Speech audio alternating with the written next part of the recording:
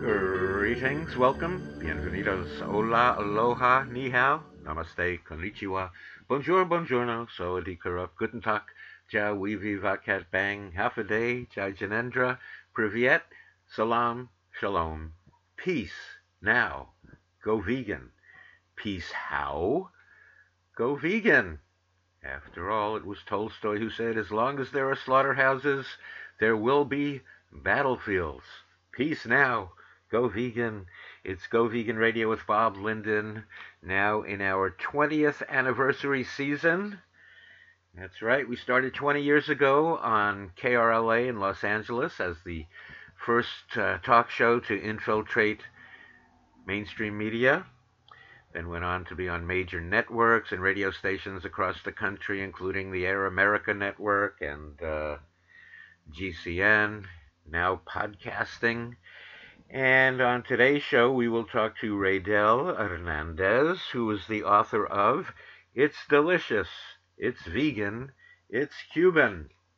And does it seem like, who would have imagined 20 years ago that here in 2021, we would arrive in the age of awakening, waking up, awake, wide awake, awakened, awoke, woke, of our Homo sapien human species. Maybe not so human after all. How human are you, actually? You've been eating GMOs for so long now, directly from, usually it's soy and corn that are not organic, and then the animals whom you eat, the dairy that comes from those animals, the dairy and eggs from animals who are fed GMO corn and wheat. So how human are you actually? Well, if we go by what science tells us, and it's hard to say what science is real science these days, which is politicized, but well, take it from me. I know science. I went to a math and science high school, so when I say it's science, there you go, it's science. It's more science than if you get it from Dr. Fauci, because Dr. Fauci eats pastrami and hot dogs. And he doesn't seem to understand that the World Health Organization has classified those as carcinogens to humans. So I don't know about what Dr. Fauci is pitching. And then if you watch the video of him throwing out the first pitch in the baseball season, well, it would be hard to catch it, hard to catch on. Hard to catch it, hard to catch on. Anyway, science tells us that we are herbivores. That's right. And how have we gone so mad and, everything seems so out of balance right now? Well, we are herbivores on meat, dairy, fish, and eggs. Basically, humans gone wild. So maybe I can take advantage of the moment, pretty much, when all of these humans who have gone wild feel that they are the ones who are awakening, waking up, awake, wide awake, what is it, awakened, awoke, woke, each of which seems to have its own political perspective, by the way, and social and cultural perspective. It's like, hey, don't call me awoke, I'm woke. Don't call me awake, I'm awakened. Well, in which category are you? Which one do you think you are of those, 8 or 9 different categories? Now, based on your answer, I'm sure that, maybe Facebook or Google will come up with your complete thought history profile and then predict your future thoughts.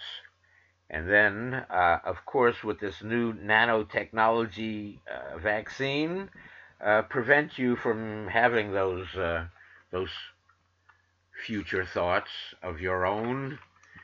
And you'll only have the future thoughts coming from Bill Gates, from Facebook and Google and Microsoft.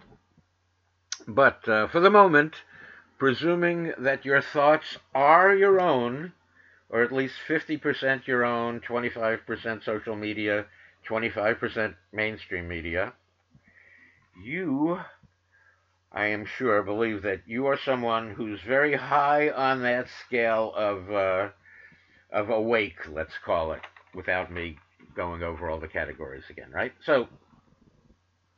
Well, so there you are on that scale, high on the scale of being awake, let's call it. And in the case of listeners of this podcast, nodding off. But anyway, fully aware of your awareness as you are, if it kind of brings a new freshness to things, doesn't it? Your new awareness. You're seeing things clearly now, even though everybody else is seeing everything in a blur. It's like the beginning of spring, a new beginning, new thinking. So now that you, yes, you, are awake anew, should we add that to the list of categories? Awake anew. No, don't call me woke. Don't call me awake. Call me awake anew. Awake anew. Anyway, with this new perspective, this new thinking, how about I introduce a new concept for you to consider? That before you became awake anew, you have been eating decomposing body parts. Have you thought about that? Did you think about when you were chewing and swallowing that you were consuming pathogen-laden, fecal-sprinkled, decomposing body parts, corpses, cadavers? How awake have you been? Look at what you're eating. Look at what they're shoving down your throat. Have you ever really thought about that? Huh? Chomping on flesh and blood and muscle and fat and bones, that there's somebody in your mouth. You're swallowing somebody who had to suffer a very painful life and a very painful death.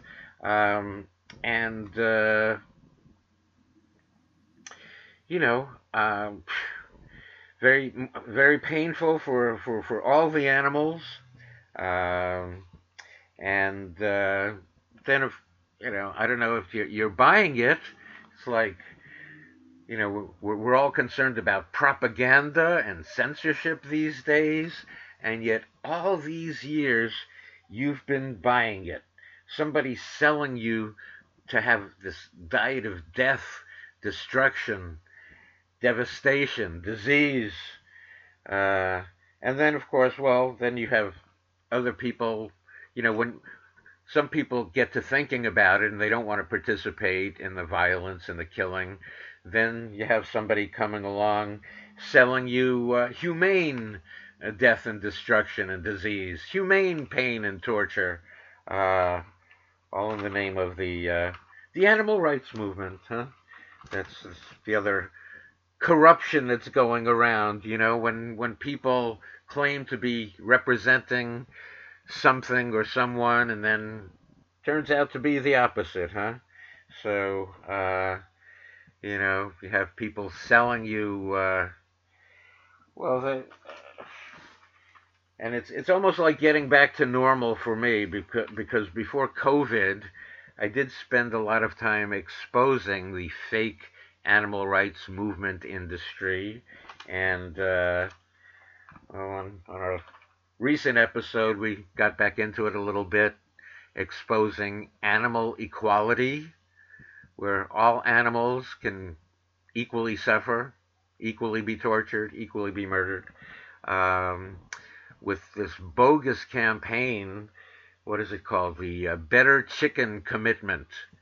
So, the fake animal rights movement is up to its old tricks. And I used to complain a lot on this show about Mercy for Animals, how it reversed its positions in the past first being against cage-free eggs until it became one of the major proponents for cage-free eggs, and enriched battery cages and furnished cages, all, you know, all of which used to be opposed by this fake animal rights movement, used to be opposed by Mercy for Animals, until all those big donations came flowing in, and all those donations that suddenly made them whistle a different tune.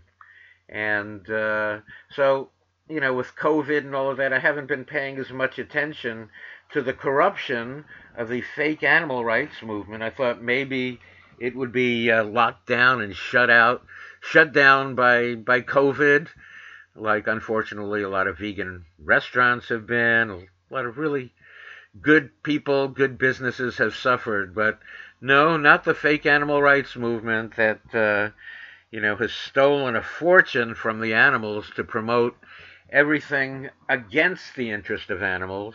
And so, as I mentioned on our last show, this horrible campaign, the Better Chicken Commitment, supported by Animal Equality and other campaigns in which Farm Forward participates, Farm Forward, another public relations arm of the meat industry, as is Mercy for Animals. So I just thought I'd quickly look up Mercy for Animals and see, what has it been doing while I haven't been paying attention.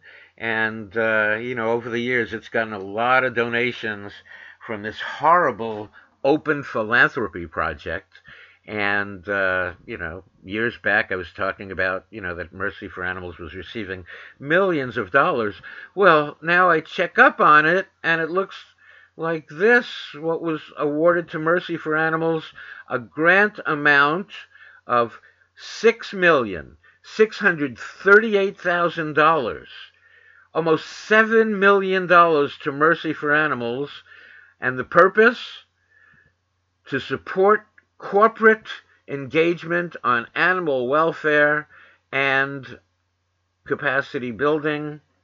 This grant again from this Louis Ballard, who was with the Open Philanthropy Project. And what does it say? Here's what Open Philanthropy and Mercy for Animals are saying. So, quote, the Open Philanthropy Project recommended multiple grants totaling $6,638,000 over 2 years to Mercy for Animals, MFA, to support corporate engagement on animal welfare and capacity building. MFA plans to continue its broiler chicken campaigns and cage-free egg enforcement work in the U.S. and Canada, and its cage-free egg campaigns in Brazil and Mexico. This follows our 2016 grants to MFA to support broiler chicken welfare, cage-free egg corporate campaigns, and international cage-free advocacy, and falls within our focus area of farm animal welfare. The grant amount was updated in February, March, and July 2020, and in March 2021. So there you have it, Mercy for Animals, which pretends to be an animal advocacy organization, now racking up another $7 million to sell eggs, to sell out chickens, and to sell eggs. And cage-free is just another fake campaign, another scampaign where every male chicken, every male is either suffocated or ground alive just after birth. Every female is mutilated, imprisoned in harsh conditions. They say cage-free, but maybe in a shed with 40, 50,000 or more other birds pecking at each other, killing each other in a cloud of ammonia. And then she's killed too. All the hens are killed too. So nobody gets out alive. It's not not happy for anyone. But the animal betrayal specialists who are collecting money by the millions. There you have now Mercy for Animals, you know, 7 million at least to betray chickens, misinform, and deceive the public. What a disgrace. Shame on Mercy for Animals. Shame on animal equality. Shame on all of this fake animal rights movement. Shame, shame, shame. Corruption everywhere. People pretending to be exactly what they are not, and profiting from it, and stealing all the money from a real animal rights movement that would be educating people on going vegan. Going vegan, the only way to save the animals. They never show you the torture of cage-free eggs. They always, they and this better chicken commitment from animal equality. They show one happy-looking, clean, well-fed hen. It's just so deceptive. It's so disgraceful. So disgraceful. How do these people live with themselves? Well, I guess instead of counting sheep, they'll just count all the dollars in the bank that they get for their corruption. So anyway, I hope that people wake up to this fake animal rights movement. I hope people wake up to, what's in their mouths. It's like people have had a lot of time to think in isolation, right? So maybe, they think like, what am I chewing? Or whom am I chewing? I'm chewing on somebody's body? Gosh, I hadn't really thought about that. I mean, it was called a steak, a burger. It was called bacon. It was called ham. Huh? So, but if you really want to be, newly awake, or whatever term you want to use, you got to go vegan. Although, I suppose some people, hey, pass me another chicken leg, or a turkey leg, or the breast, or the wing, or, I mean, the body parts have been identified in the past. I don't know, people eating brains and necks and feet. It's a horror story. Huh? I can't believe my mother sent me off to school with a tongue sandwich in my lunchbox. Not that every body part isn't gross. Like just a thought upon which maybe chew on that, huh? So people are really concerned about their health. They're People are so concerned about their health, they'll put on a mask without questioning that, when really they should put on a mask whenever within 6 feet of meat, dairy, fish, and eggs. Like, for years we've known that eating animal products causes heart disease, cancer, stroke, diabetes, osteoporosis. Huh? And those are real diseases that have killed members of your family. But you don't put on a mask when you're around, meat, dairy, fish, and eggs, right? So anyway, and then people are so with the masks. By the way, I mean, a little reality check here.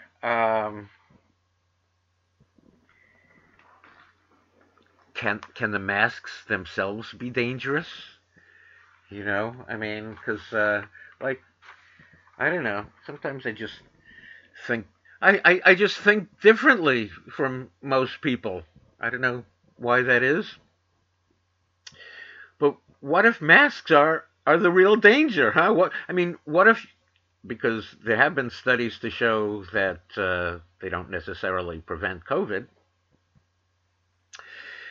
But what if you're breathing in synthetic fibers from the masks into your lungs? Have you thought about that? What if you're breathing in synthetic fibers, especially if you breathe more deeply to get the to get oxygen, because you're wearing a mask and you're depriving yourself of oxygen. Uh, so and so you're going to breathe more deeply. What if you're breathing in plastic fibers from the mask, or cotton fibers, or whatever? I mean, and isn't it strange to be? I mean, think about it. Think about it. If you're awake enough to think, um, isn't it strange to be inhaling what you're supposed to be exhaling? Like, especially carbon dioxide. We're not supposed to be inhaling carbon dioxide. We're supposed to inhale, oxygen. And then, you know, then you're inhaling your own carbon dioxide. You're depriving the trees and the plants of what they like to breathe. They like to breathe the carbon dioxide. So what are you doing? You're probably killing plants and trees by wearing masks. There's actually a study.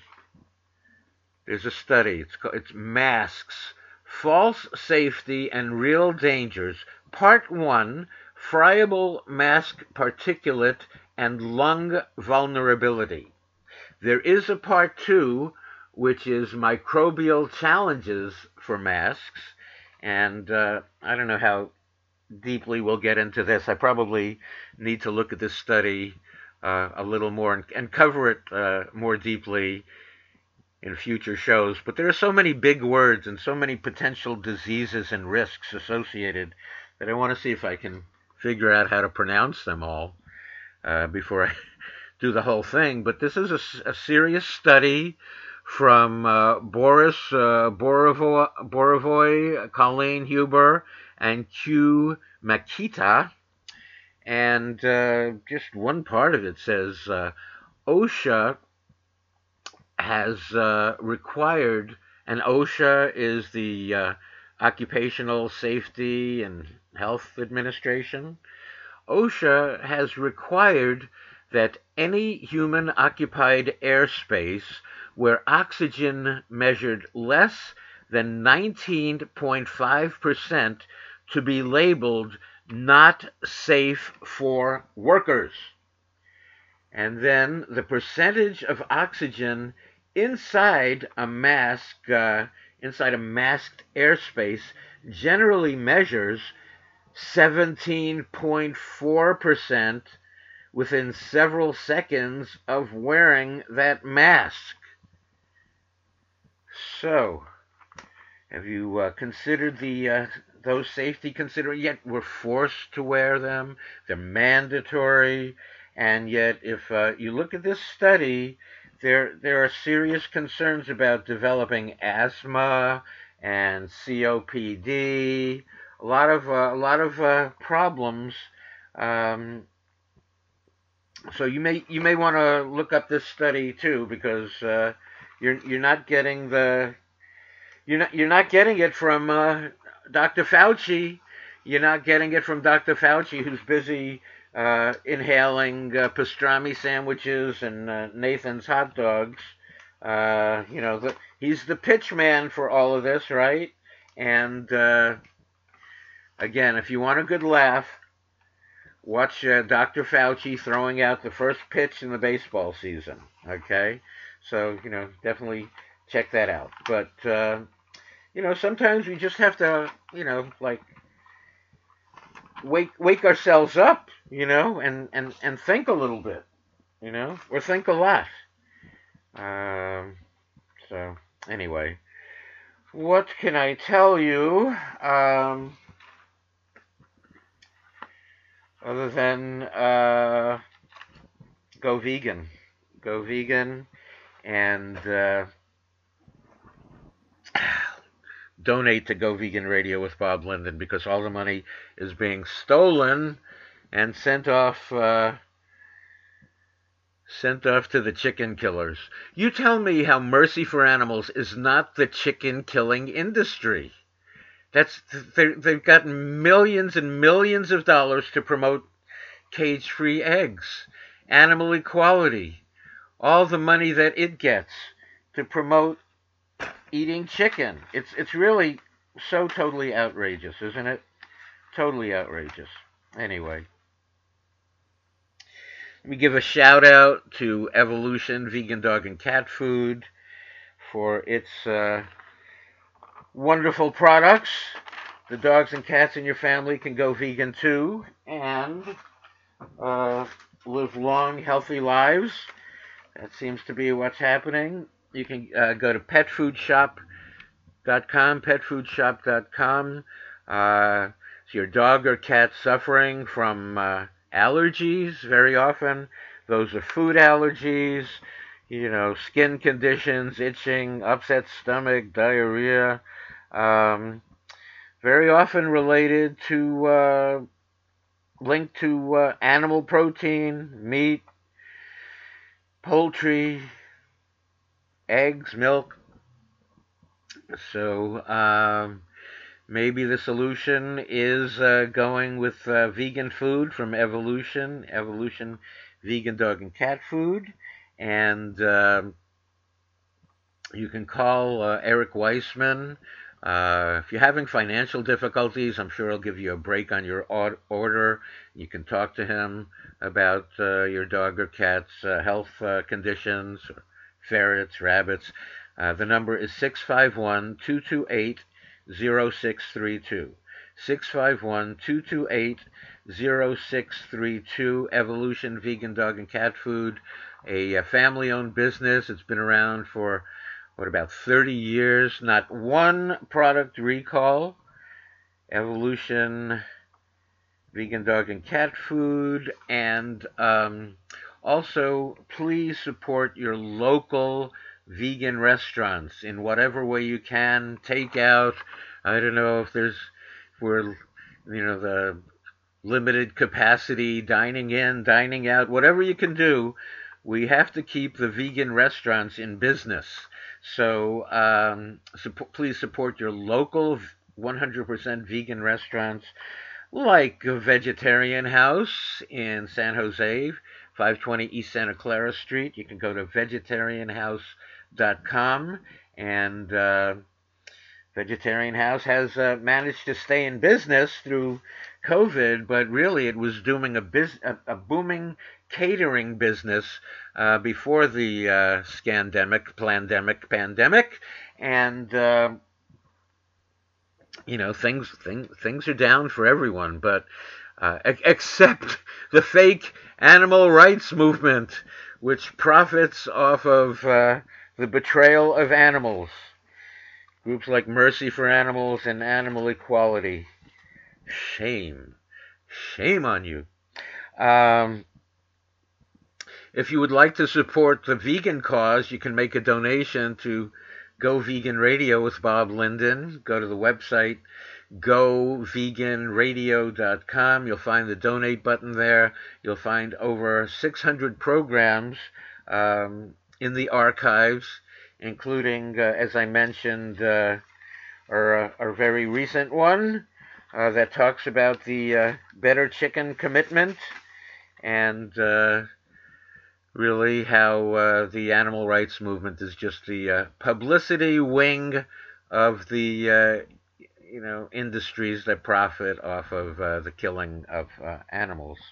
So sorry to bring the bad news, because who wants to believe bad things about people whom we have trusted. I felt that way when I first found out that the Humane Society of the United States was such a huge scam, so very, very disappointing, when you find out that its Proposition 2 was a huge scam. Just everything about them, these rancher advocacy groups in disguise.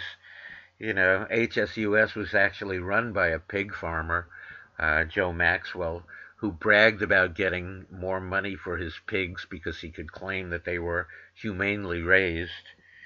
And then, Ingrid Newkirk of PETA complimenting Bell and Evans for the way that it kills chickens so humanely. It's just so disappointing.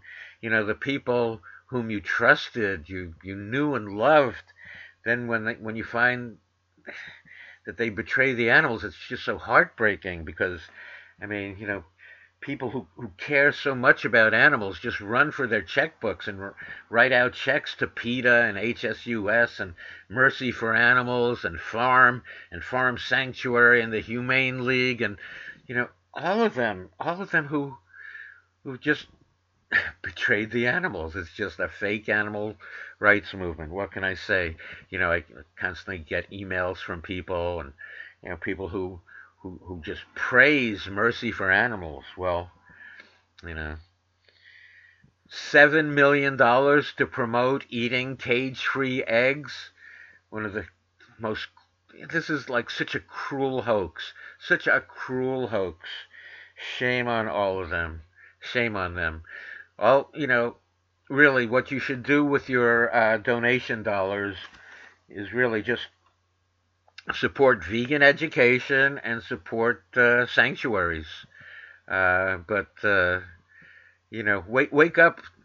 We've seen so much corruption, so much fraud in so many areas of our lives. Is it any surprise that we have a corrupt, fake animal rights movement? Really shouldn't be a surprise. Should be like, oh yeah, okay, them too. Them too. Okay. All right.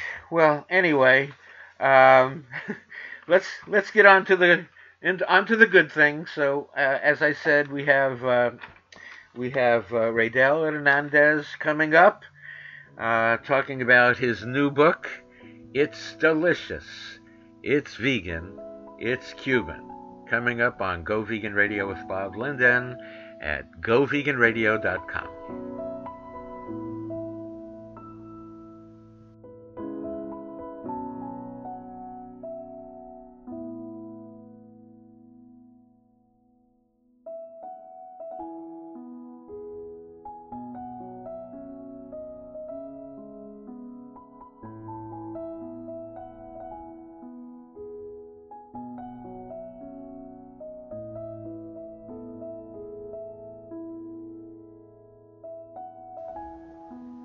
It's Go Vegan Radio with Bob Linden at goveganradio.com.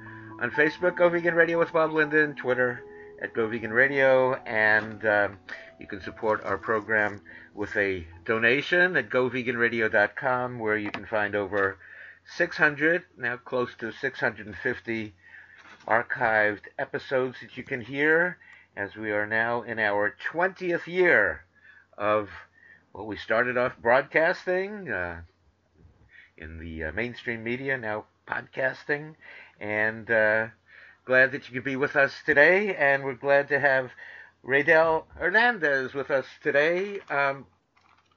He has a new book. It's called It's Delicious, It's Vegan, It's Cuban. So, welcome, Raydel. How are you today? I'm very well, Bob. Glad to have you here. And I see it says that you are a first-generation Cuban-American? That is correct, yes. Most of my family came from Cuba around the early 1960s. Really? So where did you grow up? I was born and raised in Yonkers, New York. Get out of here. So yeah. I thought I heard an accent there that was familiar with my own. So I grew up in New York too, and then we always, I'm embarrassed to say, we went out to Nathan's in Yonkers. That was our, when we were in college, that was our destination. I think we went up the Sprain Parkway or something, if I remember correctly. And yep. I feel lucky to have survived Nathan's, actually. So I think Nathan's is still there. I haven't been there in years, but I think it's still there. Oh, well, I'm sorry to hear that. Actually, I see that you have Dr. Fauci, who's America's #1 doctor supposedly, and he was on being interviewed by one of the Cuomos, and he was asked, well, you're away from New York a lot now, Dr. Fauci. You're in D.C. What do you miss most about New York? And he said, Nathan's Hot Dogs and Pastrami Sandwiches, which I thought was not the best example to be put out by a doctor like that. You know, like, wait, be a better Yeah, I mean, you would example, you know. sure. I mean, of all the things to pick, pastrami, what is that? The worst thing you can eat? Yeah, you know, well, yeah.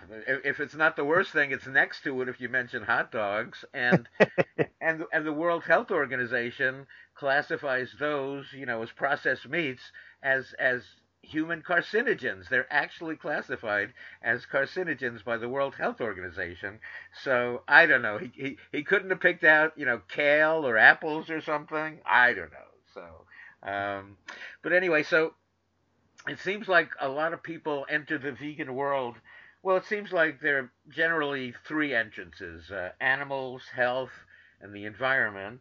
And I think you have come to it via door number two, right? I think it was health issues that got you on this journey. That is correct. Yes, health issues got me on the journey. Yeah. So, and what uh, what was the normal cuisine at home? You know, I mean, it seems like every ethnicity has you know, meat, perhaps dairy, fish, eggs. I mean, so what were you eating as you grew up in Yonkers? Well, I grew up with my grandparents, so we had traditional Cuban food, which has every available meat, seafood, dairy, everything was in it. And I only ate Cuban food. I mean, that's what my grandmother made for, for my childhood years through teenager years. That's what we had, and it was very heavy in meat. And yeah, by the time I was 34, 35, it was already affecting my health. So, In what way? well, it started off as a gout attack. Are you familiar with gout at all? Not really. No, Okay. I'm always saying how, you know, meat, dairy, fish, and eggs cause heart disease, cancer, stroke, diabetes, and on and on. I haven't really gotten down on the list to gout that much, really. So tell me. Well, it's interesting. Gout is an acute arthritis that attacks joints. It attacks most people's big toe, which the spot that attacked me was my big toe, and it's a very painful arthritis. It comes on all of a sudden. It's almost like if you can envision like a bear trap just clamped onto your big toe for hours and it doesn't release. And at first, since I was a judo wrestler practitioner, I thought that I had injured my foot. And so the first time it ever hit, I didn't think too much of it. I just thought it was a sprain or something. And shortly thereafter, like I want to say within 2 weeks, I had another gout attack. By the third gout attack, I realized that it was something more than just an injury that I had received in a sporting event. So I made an appointment with my primary care doctor, who was not available. I mean, you have to wait like 2 weeks to see him, which I always find so funny. Like when you need to see a doctor, you can't. Yeah. So I had to go to an urgent care clinic near my house, where I met a doctor, and God forgive me, I can't remember her name, but the woman changed my life. And she took one look at my foot and said, "Look, I don't need to give you any blood tests or anything like that. You have gout." And she said, "Look, I want you to understand what I'm going to say very clearly. At some point," she said to me, "I can give you medicine to take care of the gout symptoms, but the underlying cause is heart disease."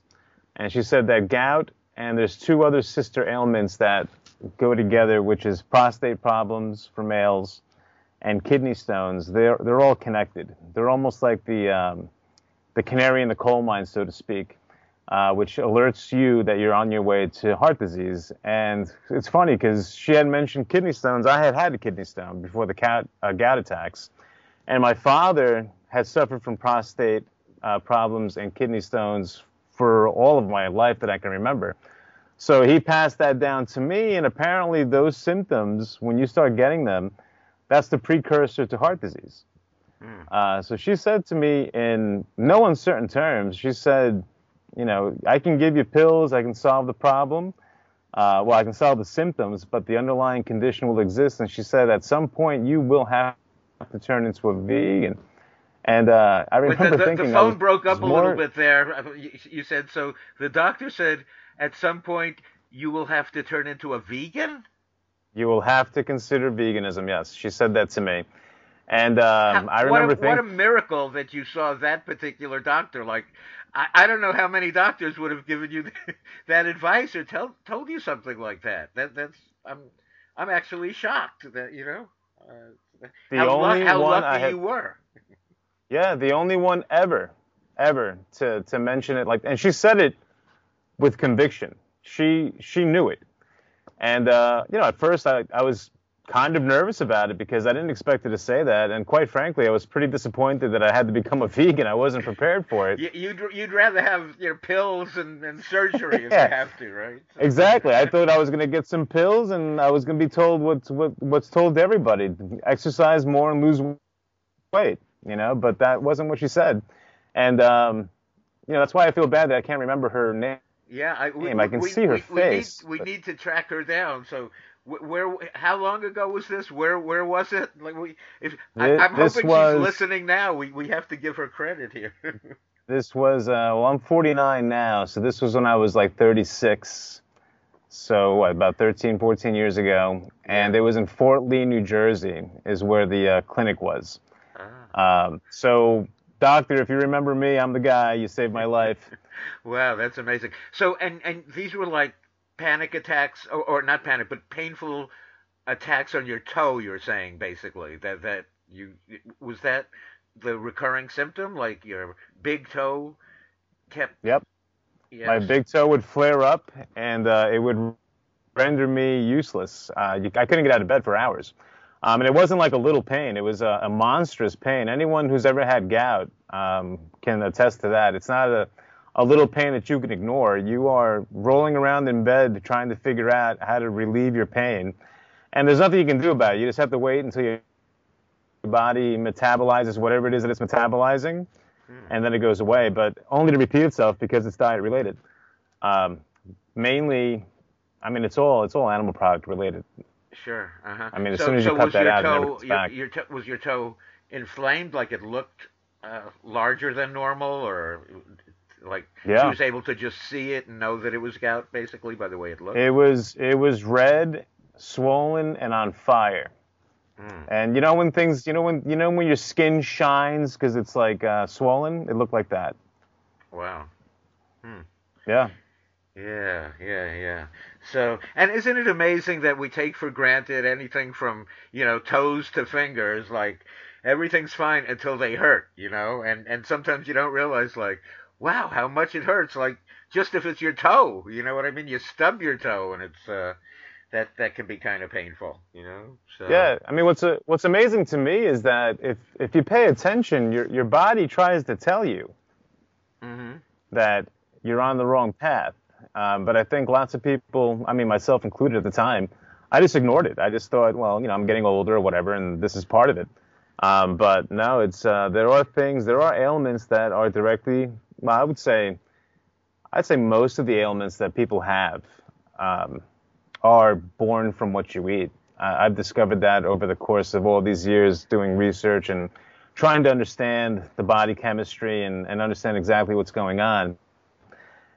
Yeah. And it appears to me, as far as I can tell, that I'd say maybe 95 to 96% of everything that bothers people comes from the food you eat. Well, I mean, I have to agree with you because in doing this show for 20 years now, I've come across a lot of information. And T. Colin Campbell of the China Study was on the show, and I keep I keep forgetting whether he said it was 80%. He said it was at least 80%. He may have said at least 90%, but I'm sure it was at least 80%. He said 80% or 90% of all fatal degenerative disease is caused by animal protein and not much of it. And so that's a very high percentage, very very costly to human life and families, and then I've had Dr. Caldwell Esselstyn on the show, and he has said nobody has to have heart disease; it's all diet related, and he has the book Prevent and Reverse Heart Disease. So, and then you said that maybe your father passed down these illnesses to you, like the kidney stones or whatever, but maybe it was that your father and you were eating the same foods because, my father died of a heart attack at age 47, and all of his brothers and sisters had heart problems. So, of course, I thought, wow, this is in the genes. I'm destined to have heart disease. I'll be lucky to live to 47. But it turned out everybody was eating the same thing. It wasn't the same genes. It was like the same plate.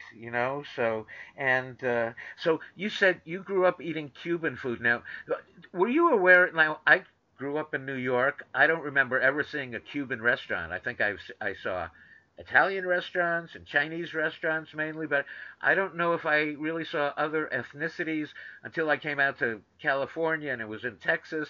Then I saw Mexican food, and then I think I was in Miami and it's like Indian food. So it took me a while to actually discover various ethnic foods. But do you remember, were there Cuban restaurants around New York City? Do you recall? Yeah, there's a famous one. There's a famous one in the theater district called Victor's Cafe. Mm-hmm. And that was a Cuban. I don't know if it's still there because New York City is partially shut down, so I'm not sure if they stayed in business or not. But that was a very famous place that my mother would take me to every year when we go see a show or something. I think it's on, I want to say it's like 8th Avenue and 40th, I think. Mm-hmm. Something like that. It's right there in the heart. Ah, wow. Okay. So, and then what would the food be that you were eating then? What were the dishes growing up? What was the Cuban cuisine at home? Well, the Cuban cuisine at home was very heavy into lots of meat, lots of cow meat, lots of chicken, lots of pork. There's fish. There was other fowls as well, and every dessert had some kind of milk, condensed milk in it. I mean, Cuban food is very unique in that it's a combination of a few things. The Spanish cuisine that came from Spain, which was heavily influenced by the Moorish Empire that conquered Spain. So they had a lot of Arabic influence in their food already. And that came over to the tropical island of Cuba with all of its abundance. So you had that part. You had the African slaves that were part of the triangular trade. They contributed to Cuban food as well. And you had a lot of Chinese migrant workers that came to Cuba as well, and they influenced the food too. So of all of the Latin American foods, and I've had a lot of them, I would say Cuban's on the same level as uniqueness to, say, Mexican food. I think what Mexicans do with their chilies and how they take that heat and they just pop it in the right spots, that's an art form to me. And I think Cuban food is kind of on that level. It's almost a forgotten cuisine at this point because you don't really see it everywhere. And the older fashioned recipes, the ones that I grew up, the pre-Castro ones, you don't see much of those people anymore, so you don't see many of those recipes anymore. And that to me that's the food I grew up with, and that's the stuff that connects me to that island, that food and the way my grandmother prepared it, and just I think personally obviously it's my opinion and I'm Cuban, but I think it's one of the best cuisines that you can ever come across. There was a restaurant in L.A. I don't know if that managed to stay open, but did you hear of Equilaqua? Did you ever hear of Equilaqua Cuban vegan cafe? I have not, no. Okay, I'm not really sure they're still in business now because of the pandemic, but yeah. So she was saying that she was the first and only vegan Cuban restaurant on the planet. Could that be? I mean, like, there's got to be more demand. So what were some of the like? Did the dishes have certain names? And yeah, of course they did. But like, what were they like, or what were they called, or what was unique about it? Well, there's some famous dishes. Okay, well, one of the first famous ones that was put on the map was put on the map by Ernest Hemingway. Ernest Hemingway wrote a book called The Old Man of the Sea, and at the end, the main character asks for carne con papas. Carne con papas is meat and potatoes, and it sounds, it sounds mundane. It's meat and potatoes, but Cuban meat and potatoes is absolutely a striking dish. It's very flavorful. It's exactly what it is. It's meat and potatoes, but Cuban food is very heavily based on unique sauces that go with that. Almost all the sauces have, some kind of wine component or cumin or sofrito. I don't know if you ever heard of sofrito, but sofrito is the vegetables that go into the meal before you actually cook the meal, and that's usually green peppers, onions, and garlic. It all starts kind of the same, and it ends up as these beautiful, unique dishes. Another one that's very famous, a very famous Cuban dish, is ropa vieja. Have you ever heard of that? No. Ropa vieja literally translates into Spanish as old clothes. And the reason they call it old clothes is because it's traditionally a shredded beef dish. And when you pile the shredded beef on top of the dish, it looks like a pile of old clothes. Wow. If you had given me a second, I actually, I shouldn't say, but I tutored Spanish. I went to Stuyvesant High School, so it was all, like, everybody was into math and science. And then when I got there, I realized, like, what am I doing in a math and science high school? So I kind of liked English and Spanish, and while everybody else was exploding the chem lab or whatever, I was figuring out how to conjugate verbs in Spanish. Not that I really remember my Spanish that well, but had you tested me on ropa vieja, I might have been able to say that it was like I was going to say like old wardrobe would have been my I guess. So on the translation. Yeah, that's a good guess. That's a good guess. Wow.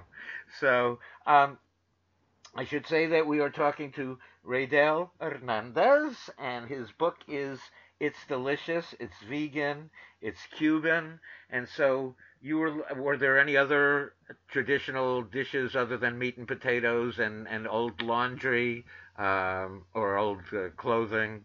It's funny that there's this really fancy restaurant in California where the governor ate, and it was called the French Laundry. And I'm thinking, how appetizing is that? What kind of name is that for for a restaurant, right? And now it's like, what kind of name is that for a dish? Old, old laundry. Yeah, it's funny. It's well, I mean, Spanish is a very direct language. There's no sugarcoating anything. It is what it is. Mm-hmm. Another famous dish. I mean, there's a and lot you've of made all of these vegan now. We should say that you've yes. You've evolutionized and revolutionized Cuban cooking now. So okay, you giving another dish you were going to say now? What? Yeah, I think another famous dish is called caldo gallego, which literally translates into Galician soup. It's more than a soup. It's a soup that's a meal, and it's made with potatoes and kale and turnips. Cubans were using kale long before it became popular in the vegan world. Wow. Oh yeah, sure. It's completely vegan. I mean, some people, depending on the family, every Cuban family has their own twist on a recipe. Some Cuban people would put chorizo inside the Galician soup, but you don't have to. It doesn't necessarily add anything extra to it. It's just putting chorizo in something that doesn't need it. But those three are pretty famous. Aside from a suckling roast pork pig for Christmas, I mean, those are staple hallmark dishes of Cuban cuisine. Mm-hmm. Yeah, I think I remember when we were talking about food in Spanish class. One was arroz con pollo. Oh yeah. Was that? I thought, well, sounds as simple as meat and potatoes. What's the deal here? So. Well, it's with Cuban food, it's never as simple as meat and potatoes. Arroz con pollo is literally rice with chicken, which sounds mundane, but it isn't. It's made together in a pot. It uses beer. It has sour orange marinated in it, garlic, cumin, green peppers, red peppers, green peas, mushrooms. It's a whole collection of food that goes in there. I substitute seitan for the chicken in that recipe, or you can substitute soy curls as well. It works very well. It's actually my teenage son's favorite dish that I make. And it also has saffron in it. It's a saffron-based meal. It really is delicious. I mean, if you've never had it, you should, because it will impress you. It's much more than just rice with, quote unquote chicken. It's arroz sin pollo, arroz sin pollo. In our case, arroz sin pollo, yeah. That's right. Yeah. Exactly. So, so you ate all of these what seemed like delicious foods and dishes growing up, and now you veganize them. But the problem is, as delicious as they were, it led to your gout and concern about heart disease and the kidney stones. So then you went into researching being vegan then. So what were you discovering then as you wanted to resist first, right? It's like, oh, couldn't you just give me some pills, right? But so you started learning about being vegan. So what did you learn then on on that educational path there? Well, it's funny now, like when I think back, how much I didn't know, and now that I know so much, it seems kind of, I don't know, it just seems strange to be so ignorant of the things that make you sick. I started my research with the gentleman that you mentioned before, Dr. Campbell, and the other doctor that has a longer name. I forgot his name already. The two guys from Forks Over Knives. That was the first documentary I saw, and I took it a step further. I contacted, in the credits they show you the researchers and everything, and I contacted those folks and I asked for research, and they were, whatever they can send me, they sent. So I read as much as I could, because I'm not the type of person that is just going to take your word for it. I encourage everybody, if you're going to follow this path, read about it, because there's a lot of information that has been known for decades that it's not necessarily advertised out there. And when you read it in black and white, it's very striking how much is actually known about the food that you eat and how it affects your life, in a bad way. And being a vegan is almost the most simplistic solution that you can come up with to lead a healthier life. And that's kind of what I got out of that.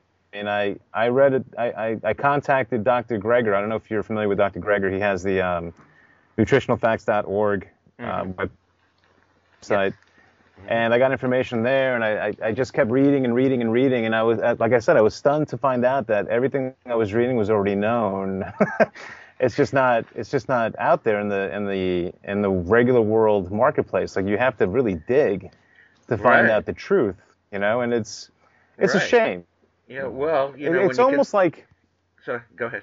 I'm sorry. I was going to say it's almost like they're keeping it from you to maintain a business, right? Because their business is sick people, and without sick people, there's no business. So they're not going to show you how to solve your own problems, which I thought, and maybe I'm naive, I thought that was kind of, it was striking to me that that's not more readily available. Like, it should be common knowledge that plant-based food is much better for the human body than anything else, and it's just not out there. Well, I mean, I was going to interrupt you because I enthusiastically agreed at how well it's hidden, especially in the media, who are financed by, the meat, dairy, fish, and egg industries and pharmaceuticals.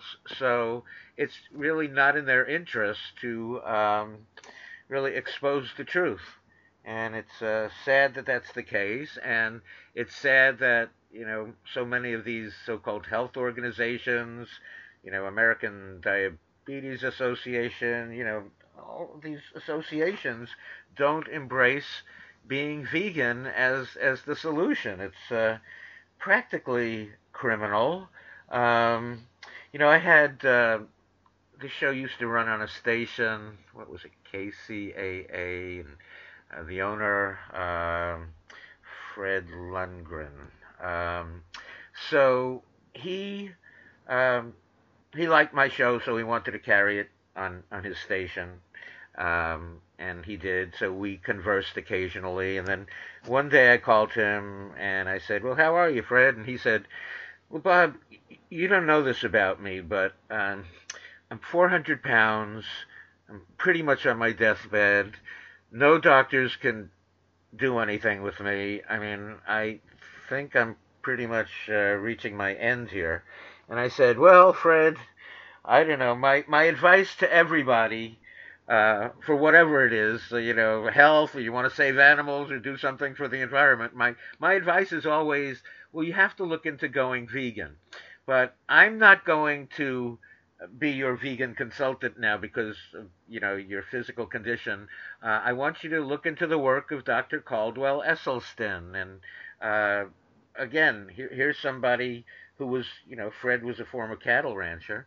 Um, but he took the advice and immediately started to lose weight and got healthy and was walking and went back to his old cardiologist. And he told the cardiologist, the cardiologist said to him, "Fred, what have you done?"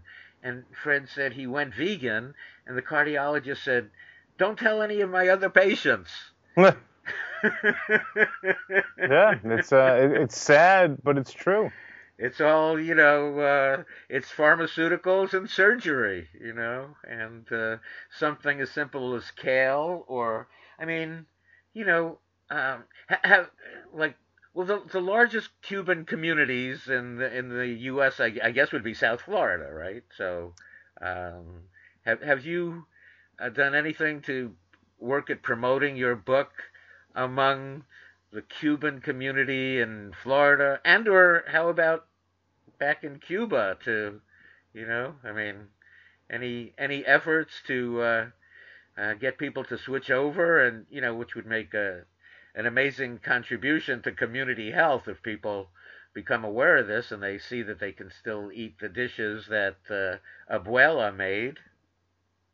Yeah, I'm trying. I wrote the book and published it in October, so I'm only 5 months in. I have reached out. There's some other podcasts that are Cuban. But there's a couple of celebrities that were interested in speaking to me at some point. I believe Daisy Fuentes is a vegan, and I think my publicist contacted her, but we haven't been able to make any arrangements to speak.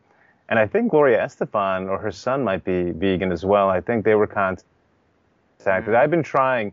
Look, I mean, veganism is an amazing thing if you embrace it, right? I mean, I don't see too many Cuban people, are that enthusiastic to look at it. But I mean, but then again, I shouldn't say that because I started with my own family, and I was able to convert, several people of my family who I never thought would convert.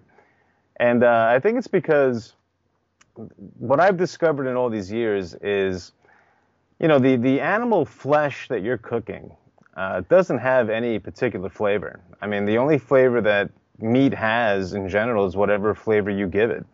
And if that's the case, I mean, if you take any flavor neutral plant product or protein and you put it into a recipe that has lots of spices and condiments, you're not going to, I mean, I'm not going to, it would be dishonest to say that it's a one-for-one copy, but it's very close. It's so close that it doesn't make a difference if it's chicken or soy curls. Like no one cares.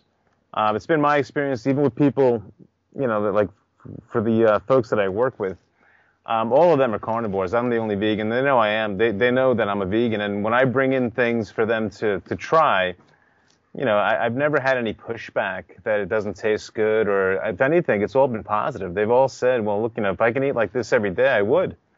And I hear that all the time. That's that's the way it is. Yeah. Yeah, and we do have the best food, and we're foodies. We like to eat. It's not It's not cardboard. It's not just iceberg lettuce. I mean, it's and like you say, I mean, if all you do is replace, the kind of the texture of meat, a lot of things, tofu or mushrooms or whatever will take on the flavor of gravies or sauces or whatever, and you don't miss it, But I'm sure that the people who resist wanting to go vegan often have families with a lot of health problems, So it's like, it's an amazing contribution to um, solve health issues in a community and also, continue the culture. I guess food is a big part of everyone's culture, right? It's Well, yeah. I mean, what else is there but food and family? I mean, food and if you family. really boil it down, there's not much more. Yeah. And it's funny if you pay attention, and I've been paying quite a bit of attention since I became a vegan. You start. I mean, now I'm not a doctor, so whatever I say here, I'm just a guy that lives now in New Jersey that wrote a cookbook. But I've noticed that specific families have specific ailments, and it's when you really start peeling back the onion, you start to realize that it probably is the food.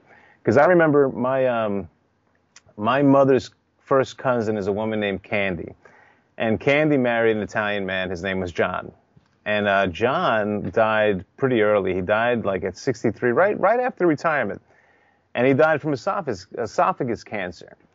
And I thought that was so odd because he didn't smoke. He didn't do anything to his esophagus to cause this. But then I started speaking to my mom about, Candy and her late husband, John. And, my mother reminded me that John is an Italian guy. And John, all his life, loved to eat salamis and supersats and cheese and blah, blah, blah. And he suffered his entire life from acid reflux, to the point where he had to get a prescription for like the medical version of like Melanta or whatever it is that you take to quell your stomach. And I started thinking, I'm like, you know what? I bet you after 30 years of your stomach acid coming up your esophagus, that at some point you probably do get like esophagus cancer from it. Sure. What else could it be? Like if it isn't, I think it might have been Dr. Campbell that said it, that I think it's something like 94% or 96%, some big number of cancers are all environmental, and only 4 or 5% are genetically caused. If you start thinking about that, and you start thinking hard about how people eat and what they die from, you start to connect dots that maybe aren't there, because I'm not a doctor, but it kind of sticks out like a sore thumb. Like, for example, I read this, I forget where I read it or if I saw it in a documentary, and I think it's very odd that it's on yogurt containers, but, for the longest time, as far as I can remember, the protein that's in cow's milk, I think it's called casein. Casein has a direct correlation to breast cancer that's as strong as cigarette smoking does to lung cancer. So it's like medically known that this thing triggers something in women that creates breast cancer. And somehow that made it on its way, that little pink bow for breast cancer awareness is now all over yogurt containers, which is the oddest thing in the world, right? Because Ironic, yeah, it's crazy. It's like saying, "Don't eat what's in this container. Read the container, then throw it away." right, it's and how do they it's too much of a coincidence not to be a conspiracy. Like, it has to be that they know. Right? They know, and so they're trying to hide it in plain sight. So they put it on the container. It couldn't possibly be in the container because we have it Right. written on there. So don't And, worry. yeah, and we care about you enough that we put the bow on this container that you purchase. Every time you purchase this cancer causing thing that you're going to eat, some money gets donated to cancer breast awareness. It's Yeah, the oddest thing in the world to me. or some administrator somewhere or whatever, So, and I understand that in dairy there's insulin growth factor, and that relates to growing cows big really fast, but also growing tumors in people like breast cancer and prostate cancer. So, Oh yeah. Yeah, T. Colin Campbell said that the dairy protein is the number one carcinogen to which Americans are exposed. And, going back to before when we were talking about pastrami and hot dogs, or, and salami is included in that, and sausages and whatever, that's all considered processed meat, and the World Health Organization officially called processed meat a carcinogen to humans. And then it said about red meat, it's probably a carcinogen, but I think they know.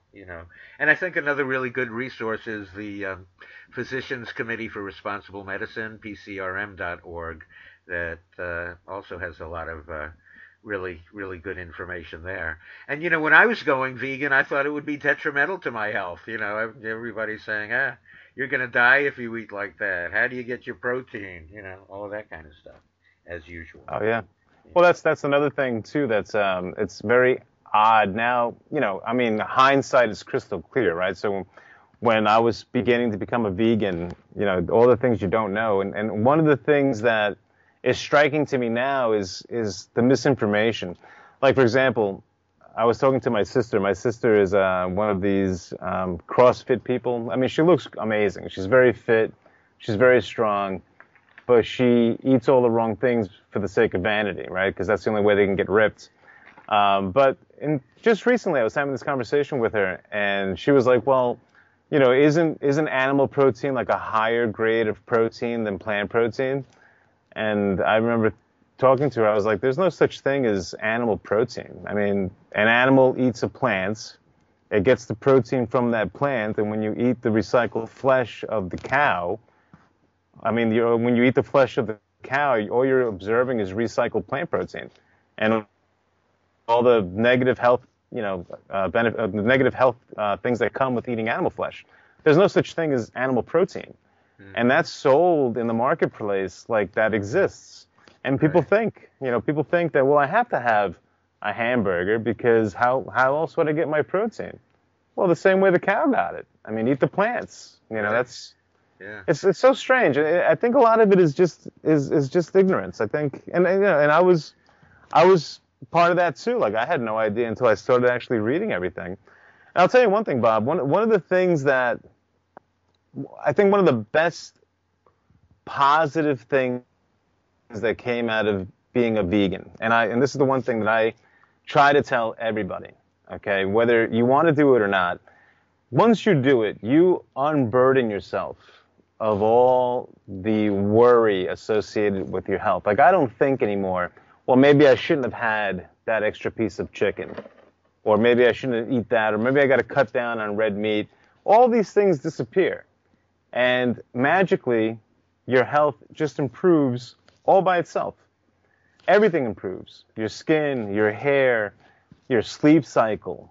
I mean, all these things just happen. And I truly believe that, I believe that humans evolved to be plant eaters. I mean, we have a mutation, I think, which allows us to eat animals in case we can't find plants. Maybe that might ring true a little bit because we can't process it. But I don't think at the end of the day we're supposed to eat that, because your body just reacts to all the plant food so beautifully. I mean, to the point where it heals itself, which no one talks about. You would think that would be front page news. Like a friend of mine cured his own heart disease by just becoming vegan. I mean, he had a heart attack. A few years later, after being a vegan, it no longer exists. Now, he's obviously categorized as a cardiac patient the rest of his life, because they'll never let him off the hook there. But he, according to his doctors, there's no evidence that he ever had heart disease or any kind of heart attack. I mean, heart disease is the number one killer in this country, and it's self-inflicted.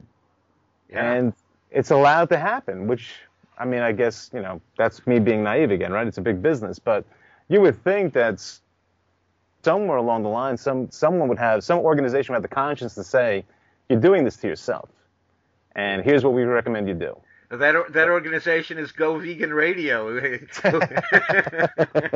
We had no choice. Nobody else was saying it, and I can have actual doctors on the show who say exactly what you're saying. Like I said, with Dr. Esselstyn of the Cleveland Clinic, and his book Prevent and Reverse Heart Disease. It's all what's on our plate. That's really basically what it comes down to. So what happened to you when you went vegan? So you were suffering gout and having your big toe problems, kidney stones, whatever. So what happened to you over what period of time when you now it's what 13 years ago that you went vegan? Yeah. So immediately the gout disappeared. Immediately I was eating twice as much as I normally eat, and I was losing weight.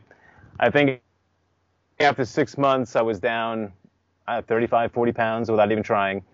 And within the first 3 months, I went to go get a blood test to see what my cholesterol level was, and it had dropped 100 points.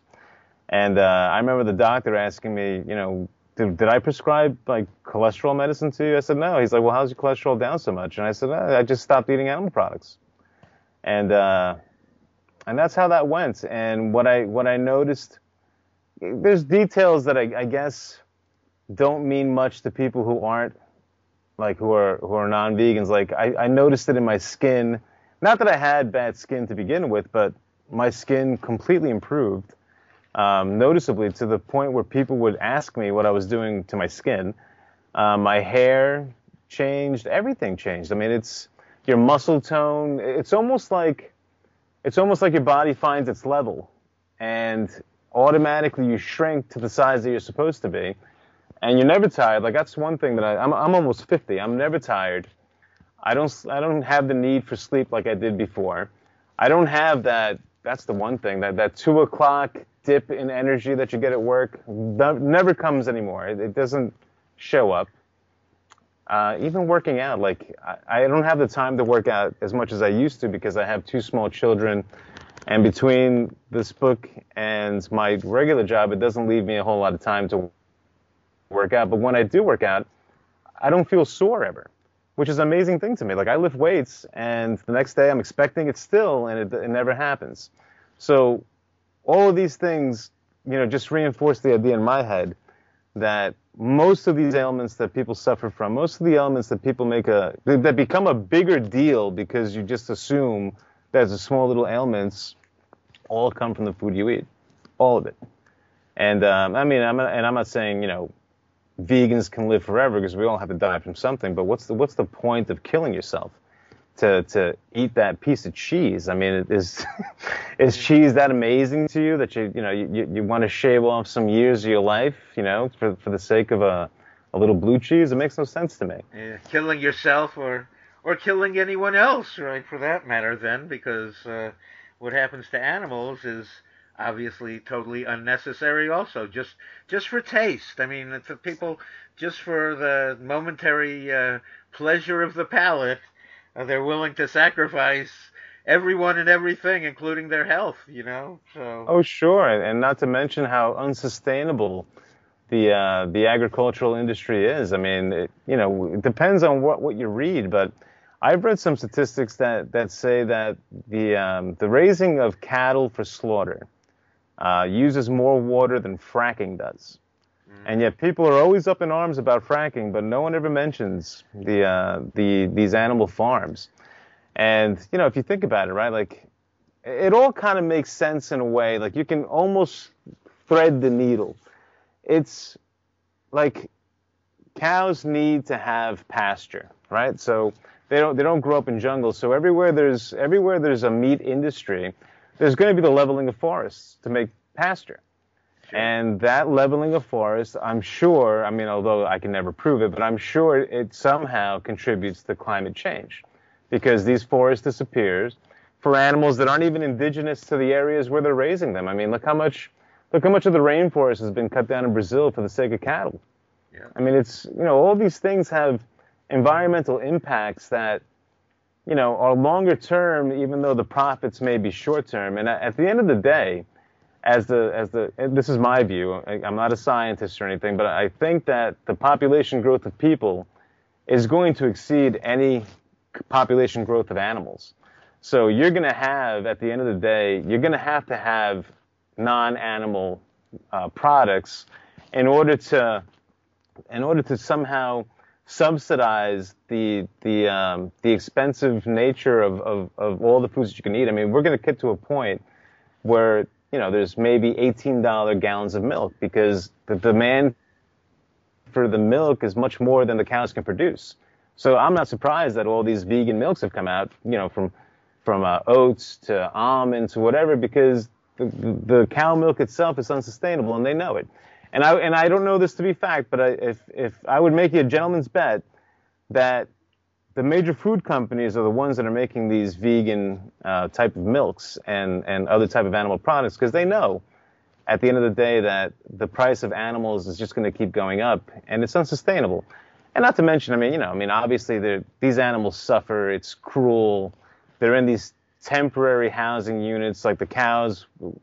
What is that method of the cows where they walk them in a big circle only to be killed at the end so they don't get stressed out? I mean, all these things don't need to happen.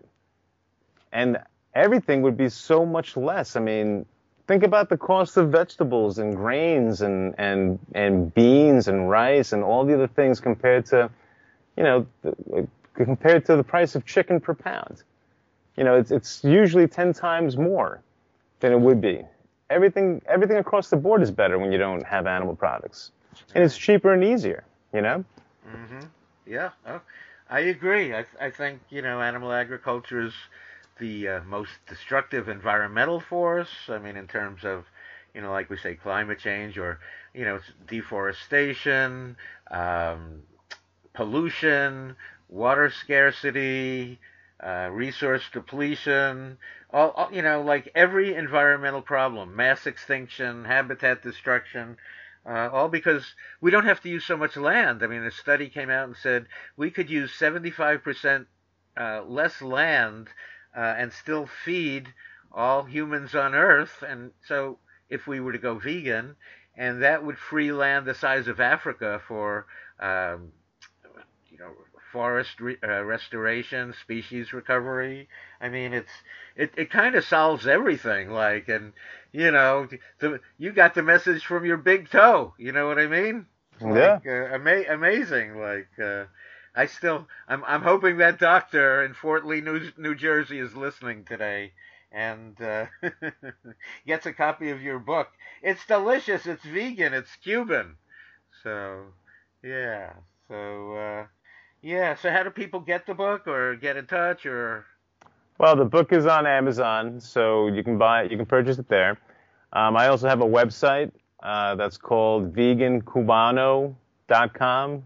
You can purchase it on the website as well. And those are the two spots where you can purchase the book. Yeah. You know, when you were saying, I was just thinking, having this thought fairly recently, when you said, well, basically we are herbivores. Physiologically, we resemble herbivores, and I think that it seems to me that the eating of animals and their secretions and excretions probably came in hard times, like as an emergency, or like that's how because normally we should be repulsed by eating, you know, decomposing body parts or whatever comes out of a chicken's, you know, cloaca or whatever. And I think then suddenly, or you know, we're hiding what's repulsive under, you know, sauces. Yeah, it's not even recognizable anymore, and you know, anything tastes good with, you know, onions and green peppers or garlic or whatever. So then we you know, kind of lose track of the reality there. But we're herbivores, and we should be repulsed by what's normally on the plate, you know. So Yeah, and you know, I mean, look, it's. I happen to think that it's some type of survival mechanism, right? So if you have incredible droughts and there's nothing else to eat, even though you're supposed to eat plant food, you know, survival. I mean, look, people can become cannibals in the worst circumstances, right? So I think that that's some kind of evolutionary little feature that was built in. But I don't think that you're supposed to. I don't think we're built for it. I mean, if you compare us to real carnivores, I mean, we have these tiny little, leftover canines that, I mean, I can't even pierce like an apple well with my canine. But if you look at like other animals, like, tigers and stuff, I mean, clearly they're built to take down animals and eat them. And, very few creatures on the earth are built like that. I mean, aside from big cats and fish, everything else is kind of a plant eater. And I think we fall into that category. And, there's lots of evidence to suggest it, and people just gloss over it. Like, the very fact that we can see in color suggests that we're supposed to be eating fruits, right? Because we can identify the ripe fruit from the green fruit, and not every animal has colored vision. That's because we're supposed to be selecting these foods. And just the physiology of it. I mean, as soon as you leave animal products, like I said before, your body levels out. You have no cholesterol issues. You have no high blood pressure. I mean, I guess some people would have high blood pressure because it's related to weight as well. But even your weight drops, everything just, it's so simple, Bob, and it works so well that it has to be true. That's how I look at it. Yeah. And everybody, anybody that can test it, you can contest it, but the science is on my side. Okay, that's the reality of it. If you're science-based and you're going to follow the science, then everything indicates that we shouldn't be eating animals. And it's too hard. I mean, you said before about the, how everything is covered in sauce tastes good. The food nowadays, you don't even think about the animal because it's not even presented like it's an animal. I mean, a chicken nugget is a breaded piece of anything, and people consume it, and they don't even think that it's chicken. If it was something else, like I buy occasionally for my son, I'll buy the vegan version of popcorn chicken or whatever they call it, right? It's indistinguishable. I can't tell that it's chicken or not.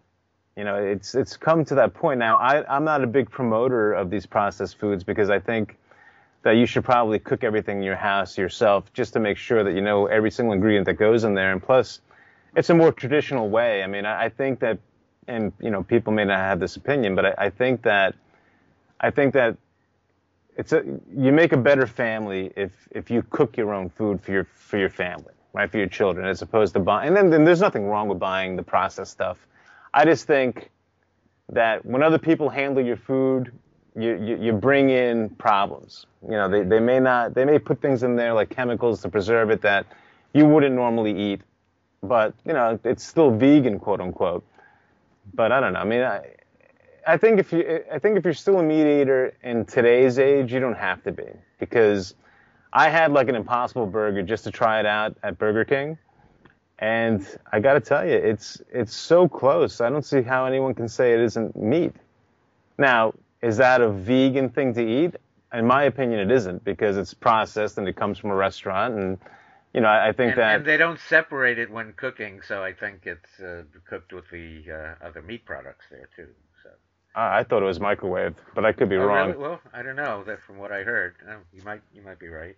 I'm not sure. I honestly don't know, but I know where you're coming from. I mean, it's all mixed on the same grill, so it can't be vegan, but it's still better than not eating it, right? So if you have a choice between a regular hamburger and that, I think that's the better choice. But I don't promote that. I think that people should cook for their families in their houses and learn how to cook and make meals. That's my opinion. Sure. That's how I grew up anyway. Yeah. I think that's the preferred way with the more natural ingredients, the fruits, vegetables, nuts, grains, seeds, and beans, and everything comes from that. So, yeah. So how's your book doing? How are people responding? People are responding real well to it. I'm surprised it's, how do I explain it? When I started writing the book, I did it because I couldn't find a book that had vegan cuisine that was Cuban. Because I made the decision that I was going to become a vegan. I was like, well, I can't leave I can't leave my culture behind, because I'm very attached to it, and it's the only thing that kind of bridges me to my past. Like, the way a smell brings you to that place immediately from the first time you smelled it. That's how I feel about the food that I grew up with.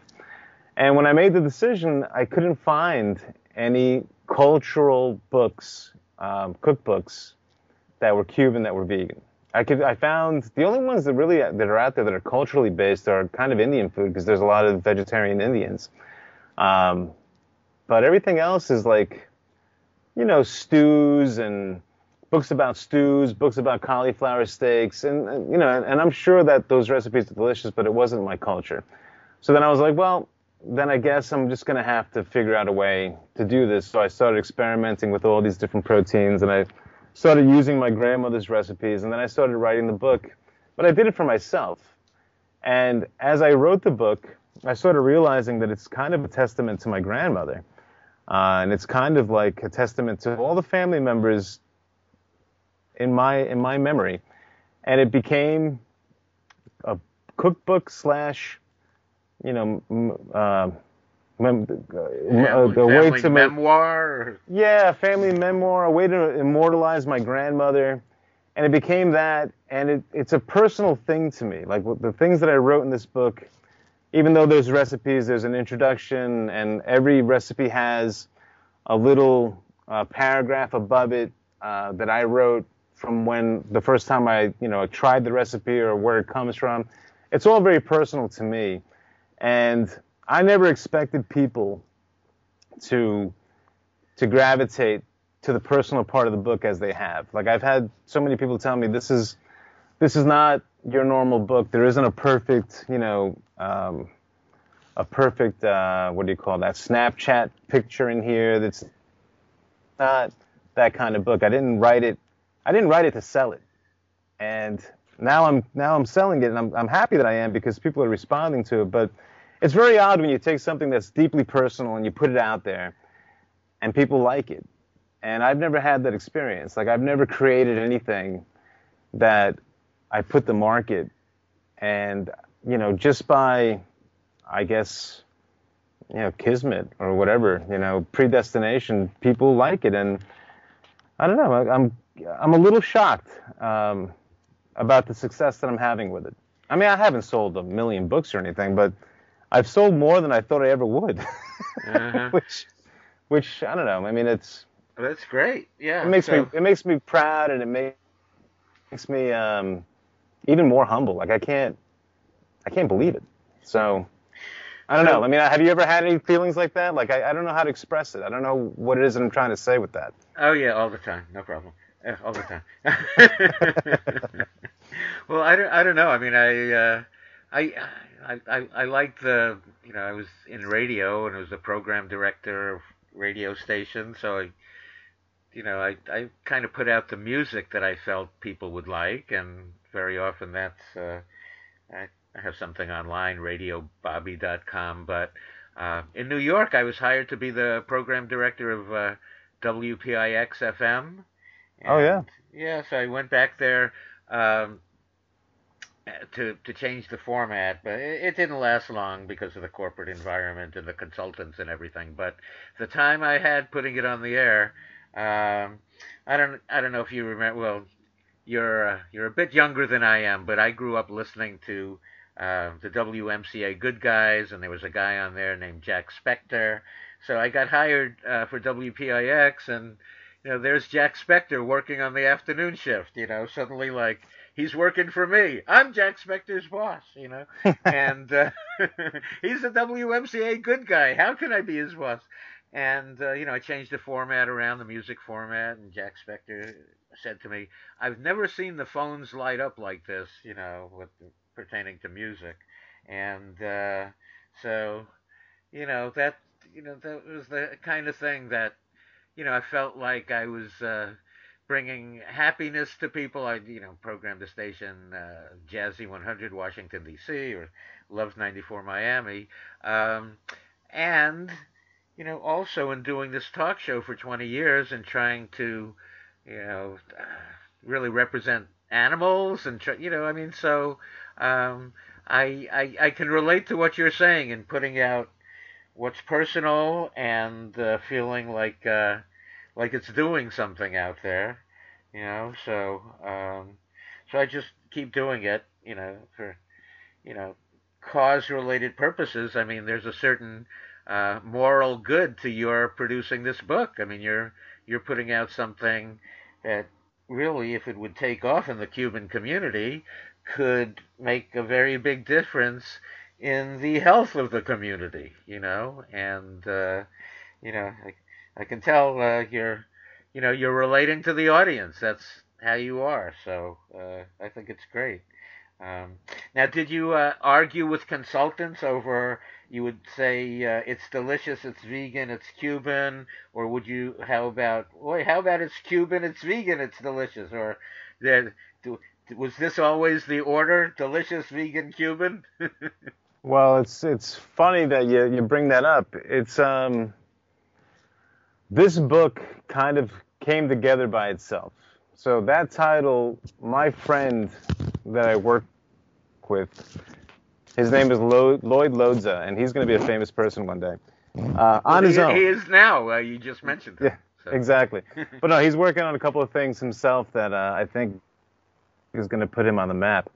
But he, all by himself, when he found out that I was writing this book, and I had told him all the things about my family and these recipes that I've had for so many years, he came with a legal pad, and one night he wrote down all these titles that he thought I would like. And he came up with, I swear, it's got to be 22, 23 titles. And as I'm reading them, this one struck me. And so it's not my title, it's his creation, but he gave it to me, so it's on my book. That's how that came together. And, the picture on the cover is my grandmother. It's a very blurry picture, but I don't care, it's her. And she's on my cover, and on the back of the book, these are pictures that are on my walls. I mean, the back of the book is Christmas Eve, 1940-something in Cuba.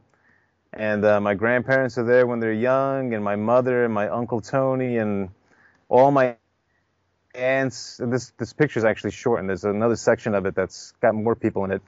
And this is just all the people that influenced me in my life. And, they taught me great things. Did they talk to you about life in Cuba or coming here from Cuba? Like what did they say? Like, about, living there or coming here, did you? Well, what they told me mostly was how wonderful a place it was, and how they never wanted to leave it, and how, well, the thing that was very striking compared to now is how close in culture it was to the United States back then. As a matter of fact, if you think about it, right, the I Love Lucy show is a Cuban show, and I think, I could be wrong, but I think it's the first, crossover show that ever existed in the United States. And as a kid, I remember Ricky Ricardo, singing Babalu on television in Yonkers, and then walking around the neighborhood, watching all these other kids singing Babalu. It was very funny. But those are the things that I got from it. And, the things that are just lost now, like, for example, my mother's uncles, my great uncles, these are all people that influenced me. They were incredible baseball fans. I mean, they knew about Joe DiMaggio and Mickey Mantle. They knew all the stats. They were baseball fans. And that was brought, obviously that's an American culture brought to Cuba. I remember stories that they would tell me that Cuba was the test market for GM. Okay, so when GM thought that they had a car that could be a hit in the United States, they would bring it to the Cuban market first, and if the Cubans liked it, then they would roll it out for the rest of the country. Wow. And it was a small little market, but it was very, very close in culture, and that's why you see all these leftover, cars from the 1950s there, because obviously when Castro put Cuba under communist rule, all those American companies left, and they left stockpiles of whatever was in Cuba at the time, and that's why you see all these people driving these old, 58, 57, 56 Chevys and Buicks and all that. That's where that comes from. But, everything, what it's like? I guess it's kind of like, the nostalgia of a Norman Rockwell painting to me, except Cuban. Yeah, Like I well, see. except Cuban, except I'm living my youth through you here today. It seems because I was born in '51, so um, those Chevys, those cars from the '50s are like that's that's my youth. Ricky Ricardo. That's really my youth also. When you talk about that, and now you mention Yonkers. Well, Yeah. this is a trip down memory lane for me too. So. Yeah, yeah, So those are the things that I grew up understanding about Cuba, and as you get older, you really start to realize that the older generations really they got it right. Like they understand. I mean, it's not perfect, but they just seem to be wiser people, gentler people. You know, I don't know. It seemed better to me, and obviously I'm romanticizing lots of things, right? Because it comes from my family and everything. But that's how I view it, and it's a very close connection to me. Like it's a shame that all that was lost. And all these people, it's even a greater shame that these older generations. I mean, I just went to visit my father last week. He lives in Florida. He's 82. I can't believe it. So when he dies, I'm the generation that, you know, if I want to carry this tradition to my family, I'm the only one that can do it. right. So, it's nice and it's sad all mixed up together. Yeah, You know? yeah. So you said they never really wanted to leave Cuba. So how was it? How was their experience? When they came over here? Like, Well, they were all very happy to be here. My family was very lucky because my grandfather, on my mother's side, had dual citizenship with Spain. So when things got ugly in Cuba, they left through Spain. And I mean, truth be told, my grandfather was a very successful, rags to riches kind of guy in Cuba. His whole story, I should write a book about him because he's got an amazing story. But anyway, he had the money and the resources to move everybody, all the immediate family members and extended family members out of Cuba through the Canary Islands. And he was such a selfless guy. Like he spent every dime he had to get those people out of Cuba and bring them here. And then when they got here, and he was probably my age, I would imagine. I estimated him, I think he was like 47, 48. And, they're all in a new country. They don't speak the language. My grandfather spoke a little bit of English, but it's not like he had to use it in Cuba. And he had to start from scratch. He got a job as the guys, those giant spools of wire. He was the guy that would wrap those spools of wire at the Felt Stodge factory in Yonkers on the Hudson River. It's the only job he can get. And he saved as much money as he could, somehow bought a house, somehow bought a hardware store on Dyckman Street in the Washington Heights section. I lived on Dyckman Street. Well, then you saw my grandfather's hardware store. It was M&H Hardware, right there on Dyckman Street. That was his. Like kind of where Dyckman reaches the Harlem River, Harlem River Drive there. Yeah, sure. The projects there. Yep. So his store was almost in the center of where the projects start and where the Hudson River, meets on the other side.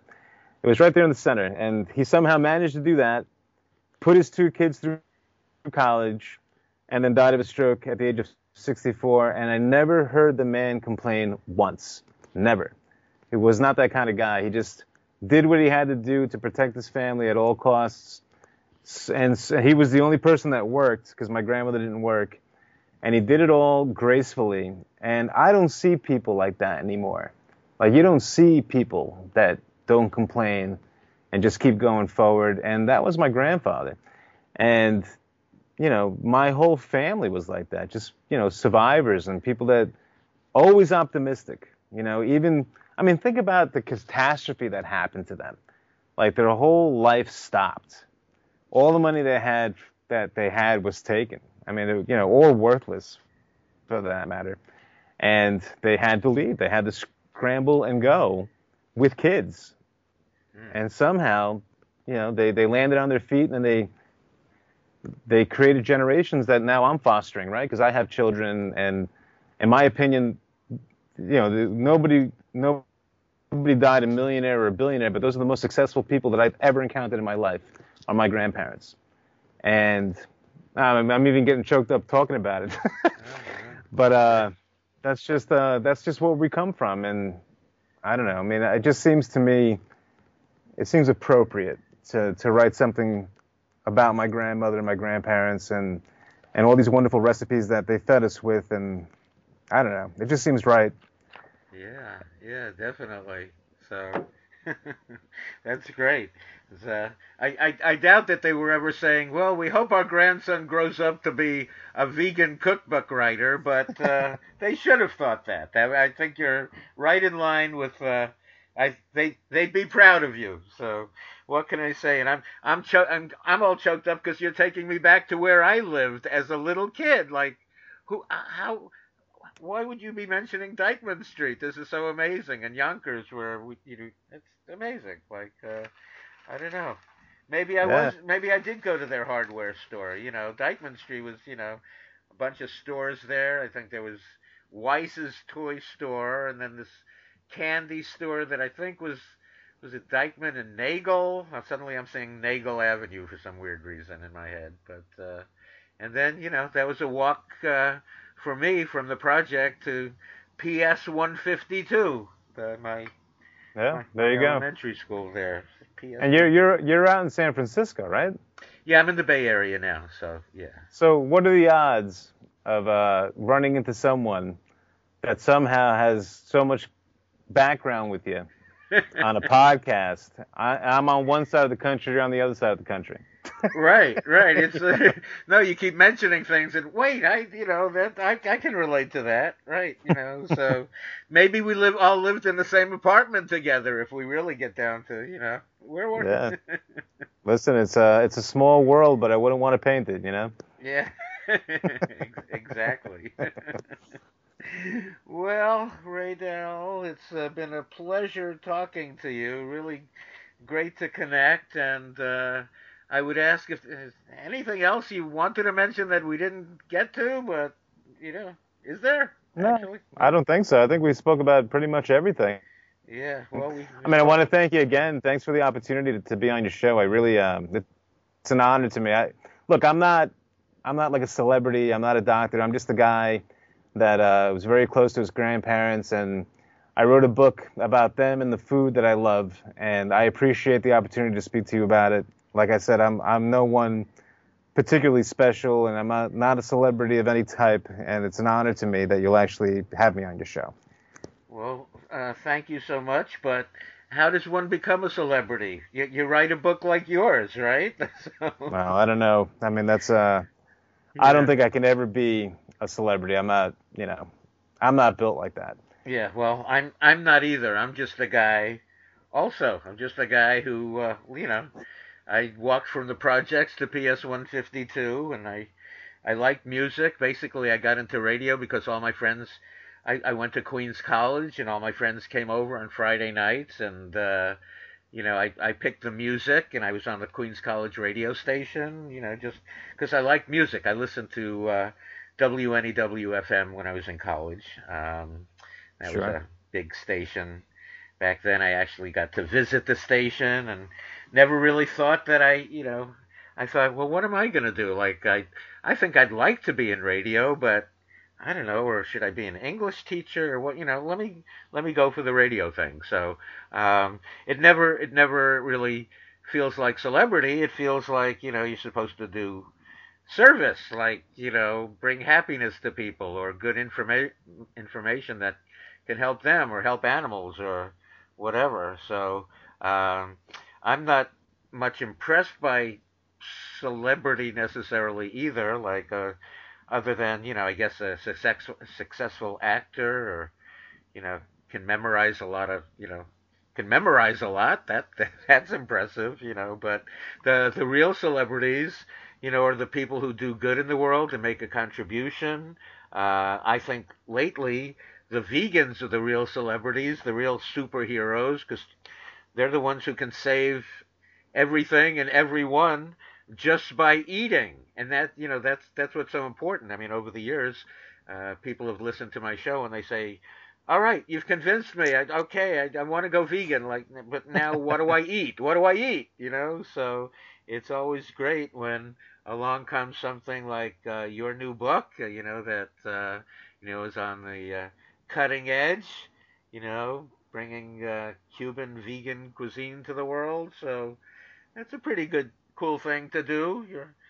Your family, you're making them proud. What can I say right now? I hope so. I hope so. Yeah. Okay.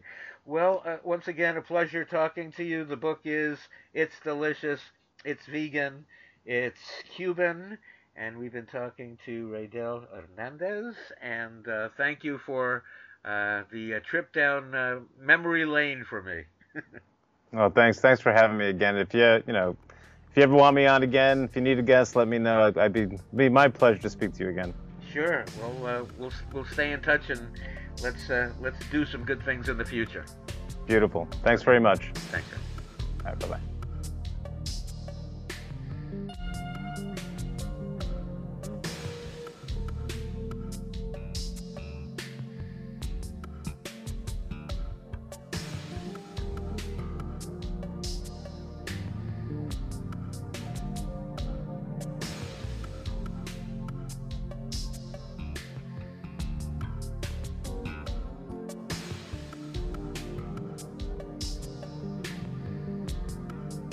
Okay, it's Go Vegan Radio with Bob Linden at goveganradio.com.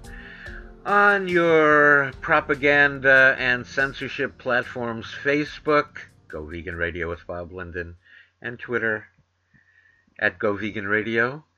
Thank you for joining us today. It was a great conversation we had with Raydel Hernandez about his wonderful new book. It's delicious, it's vegan, it's Cuban. Thank you for joining us. We would greatly appreciate it if you would make a donation to support us. This is our 20th anniversary season of Go Vegan Radio with Bob Linden. 20 years as an uncompromising voice for the animals, improved human health, and the environment. Going vegan, the only way to save the animals. It's not cage-free eggs. It's not a better chicken commitment. Only going vegan saves the animals. And, improves family health. And only going vegan saves the environment, as animal agriculture is the #1 cause of climate change. And deforestation, pollution, water scarcity, resource depletion, you name it, mass extinction. We are told by science that the only way to stop climate change, the only way to stop mass extinction is, nope, it's not to eat cage-free eggs. It's to go vegan. All right. Well, thanks for joining us. I really appreciate that. And we will talk to you soon on Go Vegan Radio with Bob Linden at goveganradio.com.